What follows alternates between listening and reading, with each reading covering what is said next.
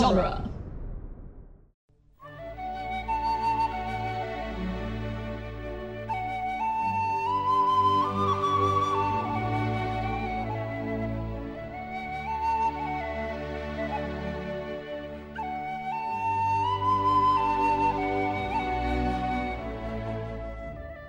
Hello and welcome to Lord of the Rings Minute, the daily podcast where we analyze the movie The Fellowship of the Ring 1 minute at a time. I'm Cassandra Fredrickson. I'm Norman Mitchell. I mean, Rivendell is full of those pauses. It's fine. I should have done that at the opening of this week. Just waited one. Oh, I'm sorry, Frodo. Today we'll be talking about minute 90, which starts with Frodo saying the line, "I thought you wanted to see the elves, Sam," and ends with Gandalf saying, "It is a burden he should never have had to bear." Yes. What a nice line to end a minute on. Indeed. Good. Every now and then there's like a perfect week ending line. It makes me smile doing this, to know like there's a few like little perfect moments. That's quite a few. There is quite a few. I mean, when you have 250 of them. Right. Throwing darts every now and then you get a bullseye. So this scene, I think, with Sam and Frodo is really structurally important. Mm-hmm. And they talk about it on the commentary some, because before Frodo really takes the plunge and crosses his own threshold for the hero's journey at the Council of Elrond and all that, right, he makes the decision that it's time for him to go home. Well, and I also like that they set that up with the reintroduction of Bilbo, because we talked about it a few minutes ago, how Bilbo kind of slows the whole momentum train down, but it's important going, at least setting up this scene and the motivation of Frodo and how big of a deal it is for him to really step up and be like, okay, well, maybe I do need to do this. And I like how they set it up with the map of the Shire and that sweet little conversation that we didn't really touch on a couple minutes ago with Bilbo. Yeah, which they talk about writing that scene was very easy. Like it pretty much didn't go through any rewrites between the conversation that Bilbo and Frodo have. Some things come easy, and that was one of them. In part because Ian and Elijah work so good together. And I wish there was more. I know. Of Bilbo and Frodo. Because I mean, I think I'm more of a wanderlusty person, but I do understand this ache for home. Yeah. You know? And Frodo's been through a lot. And even though Bilbo... He nearly died. Right. Even though Bilbo, at the start of the movie, kind of drunkenly confesses to Frodo that he does see himself in him, and that's why he chose him as an heir, I think Frodo doesn't really agree with that, or at least he doesn't see that aspect of himself the way that Bilbo does. Yeah, and I think that really comes through in the line, but my adventure turned out to be quite different. Right. And I think that conversation, even though it did just happen a few minutes ago, and it's kind of like, setting something up and then knocking it down right away. Yeah. I think it adds another layer and more nuance to this conversation between Frodo and Sam, because Sam is kind of in a similar boat. He's only here because... Gandalf made him. Well, yeah, Gandalf made him, but also he feels responsible for Frodo's well-being as well. Yeah. Not just as a gardener, but as a friend. Yeah. And I think that he also senses that in Frodo. Because he suggests, maybe it's time for us to go. Right. And that's really telling... This scene does a really good job of doing this. That's really telling to something that the movie doesn't really do a great job of really hammering home. But there's a couple of lines that remind us that it's true about Sam's character, that he is like the biggest elf fanboy ever. He loves elves. Mm-hmm. And I really don't think that the movie does a great job of really hammering that home. Right. So they have to remind us in dialogue every so often. Like, I thought you wanted to see the elves, Sam, more than anything. But more than he wants to see the elves, he wants to make sure that Frodo is okay. Right. And I think that that's really important to Sam's character. Well, I mean, it makes because Sam wants to sacrifice something that he really wants to make sure that Frodo is okay. Yeah. And I think that setting that up makes Frodo's own sacrifice feel more important at the Council of Elrond. Because it's backed up by Sam's sacrifice? Yeah. Because it's kind of backed up, because there's more invested in what Frodo chooses to do than just Frodo. Right. And I think I also want to talk about the My Adventure Turned Out to Be Quite Different line. I know we should have talked about this a couple days ago, but we forgot. Because now my brain is thinking about it, and you kind of put me on this train of thought. Because metatextually, that's an interesting critique of the differences between The Hobbit and The Lord of the Rings. Well, The Hobbit is... Because it's more of a children's story. Bilbo is never presented to be in the same kind of danger that Frodo is. Right. The Hobbit is a fairy tale, and The Lord of the Rings is a meditation on the horrors of war. Right. And I think that line, like, really is an interesting metatextual, like, look at it. If you pull it out and, like, think about it as, like, on a meta level. Right. And I think that that's kind of, I don't know, I think that's cool. Whenever you can do that directly with lines from a work, I think that that's a really interesting thing to think about. And that's not to say that fairy tales don't have their place. Well, no, they absolutely do. The Hobbit's a wonderful story. And without the way that The Hobbit is put together and, like, the nature of The Hobbit itself, mm-hmm. I don't think Lord of the Rings would have ever been as popular as it is. Because you needed that to dig into how overwhelming this work is. Right. You needed that entry-level story. Yeah. To get here. Well, the thing about The Hobbit, too, is it's much more accessible. Yeah. Oh, that's what I mean by entry-level. You need that to get here. Right. Because I can't imagine trying to read Lord of the Rings as a standalone thing, like a standalone fantasy novel, without having first read The Hobbit, because it introduces you to so many concepts in a much gentler way. Right. Before you read Lord of the Rings. Well, it's like the difference between, like, a 101 class in college and, like, a 401 seminar. Right. You know? Yeah. It really is. Because you get these broad concepts like, oh yeah, magic rings and short people and goblins and wizards and magic. And then you have, like, this crushing history of the ring, all of these people, all of everything. This is Anthro 101. And this is the history of, like, some really specific, obscure tribe in the middle of, like, Southeast Asia somewhere. And we're going to talk about nothing but them for weeks and weeks and weeks. Right. And they're connected to all this other stuff. And there's so much more going on here, but we're focusing on this. Mm-hmm. And it's like, that's the difference here. Yeah.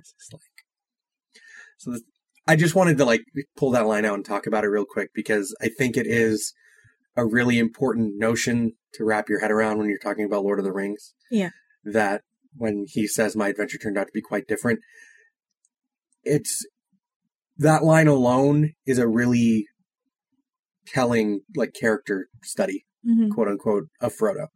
Because he grew up listening to these stories from Bilbo about fighting orcs and hanging out with dwarves and finding all this gold and the trolls and all of that. Well, I mean, I think... And he imagined that it would be, like, glorious and fun.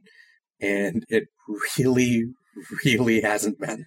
I mean, if you want to go against the wishes of Professor Tolkien and kind of draw an allegory about World War I from this, Frodo's disillusionment with his, like, journey so far can kind of also, you can also relate it to how a lot of people going into World War I in particular viewed war as this glorious thing. Right. And now it's just like, you know, mustard gas in the trenches, all kinds of horrible. Yeah. So Tolkien's gonna haunt me at some point. Yeah. I'm all about that symbolism, guys. Yeah. right? Your English major, your literary analysis hat. No, I know. But, I mean, we're talking about metatextual source material stuff, so The Hobbit as... Yeah, the context of when anything was written is so important to the work. Right. The Hobbit as a glorious fairy tale versus Lord of the Rings post-war. Yeah. You know what I mean? Yeah. So... It's all this stuff you gotta think about. We probably should have talked about that yesterday. Yeah, we should have. It's fine. It's okay. We got there. A lot of my notes for this minute are stuff that bleeds into the next minute anyway, so it's okay to go back and talk about some of this stuff. Okay. One of the big things also about this scene is that this is, like I talked about a little bit ago, a couple days ago, I think, every couple of minutes they reintroduce the ring and they reintroduce like the dramatic tension. He literally pulls the ring out. Yeah. It's just like we need to see the ring every so often to like remind the audience that it's here. Mm-hmm. But this is also one of the few times you see the ring that you don't hear the ring's theme. Because you're hearing the Shire theme. Yeah. Because they're talking about going home. Right. I love their conversation. I love the little nuances in Sean Astin's performance. It's so cute. Sam is adorable. Well, he's also, I think he does a good job of being subservient. Yeah. And respectful, I think is the word. But also, like, he wants to go home, but he is letting Frodo decide. Like, he's leaving it up to Frodo.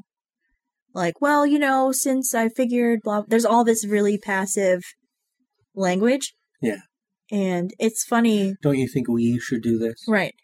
And Sam never really outright says anything. Right. But also, like, the way Frodo responds, he's like, I know you want to go home, Sam. Yeah. Basically. Which I think is interesting considering how we talked about how Sam is a more active character. Yeah. But as of right now... Right here, he's being very passive. And Frodo almost seems to be trying to convince Sam to come out and say, no, Frodo, I want to go home. Right. But Sam ultimately convinces Frodo to, like, admit to himself that he really wants to go home, that this deed is done. Mm-hmm. Because all they were asked to do by Gandalf was get the ring to Rivendell. Well, really, all they were asked to do was meet up with Gandalf. Yeah, really, it's true. Really, all they were asked to do was meet up with Gandalf. And now they're done. They found him. They met up with him. He was delayed. And now he's fine. Now the gang's back together, and it's time for everybody to go home. I think the tail end of this minute, the conversation that starts with Gandalf and Elrond, you can see Elrond, like the chess master. Yeah. Very early on. Because I believe what he's basically about to say at the beginning of the next minute is the ring cannot stay here, Gandalf. Right. So Elrond is already 2 steps ahead, and Gandalf knows he's already 2 steps ahead, but Gandalf is also trying to put the brakes on this train, like, hold up. He's he's just a hobbit. We can't ask any more of him. Yeah. It's already, it is a burden he should never have had to bear. Right. And you can see in Hugo Weaving's performance and the way he delivers the line, he showed an extraordinary resilience to its evil. Yeah. It's just like, maybe he can keep holding on to it. Right. You can see the gears Can working. The hobbits pass it around and carry it? It's like a hot potato. I mean, Sam does carry it for a little bit. Right. And I mean, Bilbo's had it for all these years. Yeah. But the reason that Bilbo's been able to hold on to it for so long without it pushing on him is because Sauron hasn't known where it was. Right. The ring has been sleeping, too. Yeah. The ring is more of an active force. Well, yeah, now that Sauron is just like, I know it's out there. I know it's still here. Mm-hmm. Gotta find it. Yeah. I found this little twisted creature and he told me where it was. He's got his, like, Where's Waldo book out and he's, like, using a magnifying glass. This is a giant eye with a little Sherlock hat and a magnifying glass. Where could it be? That's adorable. She's like a little floating magnifying glass. Yeah. That's like a little white glove holding a magnifying glass. I like schemy Elrond. Schemy Elrond. Because you see Hugo Weaving's so good at being schemy. Right, and you see him as this benevolent lord. Which I don't know, after Elrond Horror Picture Show, I don't know if that's true. Well, he is. I know. He didn't have to save Frodo. No, he didn't. You know, I think that would have soured his whole relationship with Gandalf if he hadn't. and Bilbo. And Arwen. Yes. Arwen's like, I risked so much getting this thing here, and you just let him die? Like, right. Thanks, Dad. Slam. Liv Tyler also mentions in the commentary that through some of this Rivendell stuff, when Frodo is kind of looking off on the balcony, that they had originally filmed a small little meetup scene with Arwen and Aragorn, not like the one we're going to get next week. Yeah. Or in 2 weeks, actually. But like a small little scene where like they meet up, they exchange a few words that you can't really hear. They have like a little sweet moment and then go their separate ways. Like Frodo was supposed to like see them doing that and Arwen looks up at him and like smiles and waves at him. Like smiles and waves at him or nods towards him or something as continue like helping reestablish that there's a connection between Frodo and Arwen as well. Because Arwen falls out of the story after Rivendell. Yeah. For a while. Yeah. For like the rest of the movie. Yeah. And she doesn't come back into the story until Two Towers, I think. Yeah. Maybe even Return of the King. I'm not sure how much she's in Two Towers. Doesn't she have Mentioned that at weird least. fever dream? Yes. She's in all 3 movies. Yeah. But little very bit. Yeah. Just a little bit. Because in the second movie, our lady is Eowyn. Right. So, and their names are very similar too. Right. I think that's intentional. Wrote a lot of similar names. I think that's intentional. Because but we'll get to it. Yes. In a way, I think it was somewhat intentional as well. Because they're also very similar characters. But they're kind of on two ends of a spectrum. We will talk about Eowyn at length. Yes, because you love Eowyn. And I love Eowyn. I actually... No, you don't love Eowyn. I like Eowyn. You like Eowyn. I don't love I am no Eowyn. man. Zoe loves Eowyn. Yes. As we talked about last week. Two Towers is like all my favorite characters in this story. We'll get there. Except for Sam. Because Sam. Well, yeah. Yeah. Yeah. No, this is some prime Sam. This is some prime Sam. Oh, one other thing. I talk about how this scene is important for making Frodo's sacrifice seem more important because now that he's actively made the choice to go home, now he's going to undo his own decision. Right. So that means that his sacrifice means more because he's already kind of dedicated himself to going home now. Yeah. And now we're going to see him be like, well, I can't. Right. Yeah. We talked about that. Yeah. But I don't know. I repeat myself a lot, I guess. That's okay. There's a lot. I'm done now. There's a lot. That's Frodo. It's like throws the ring. I'm done now. Just drops it on the pedestal. Mic drop. Walk away. I brought it here. Thump. Bye. What a different story we'd have. Right. It's like John Cena music. He just walks away. So, we're from the website duelinggenre.com, and you can check out a plethora of other movies by minute by minute podcasts. A cornucopia, if you will. Yes. At moviesbyminutes.com. There's literally a new one each week. I think there's like 40 right now. There's like more in the works. I can't keep track of them all. There's a lot. But it's good stuff. So check them out. And more starting soon. And special thanks to our Patreon associate producer, Leaper182. Have a good weekend, and we will talk to you guys on Monday. Bye. Bye.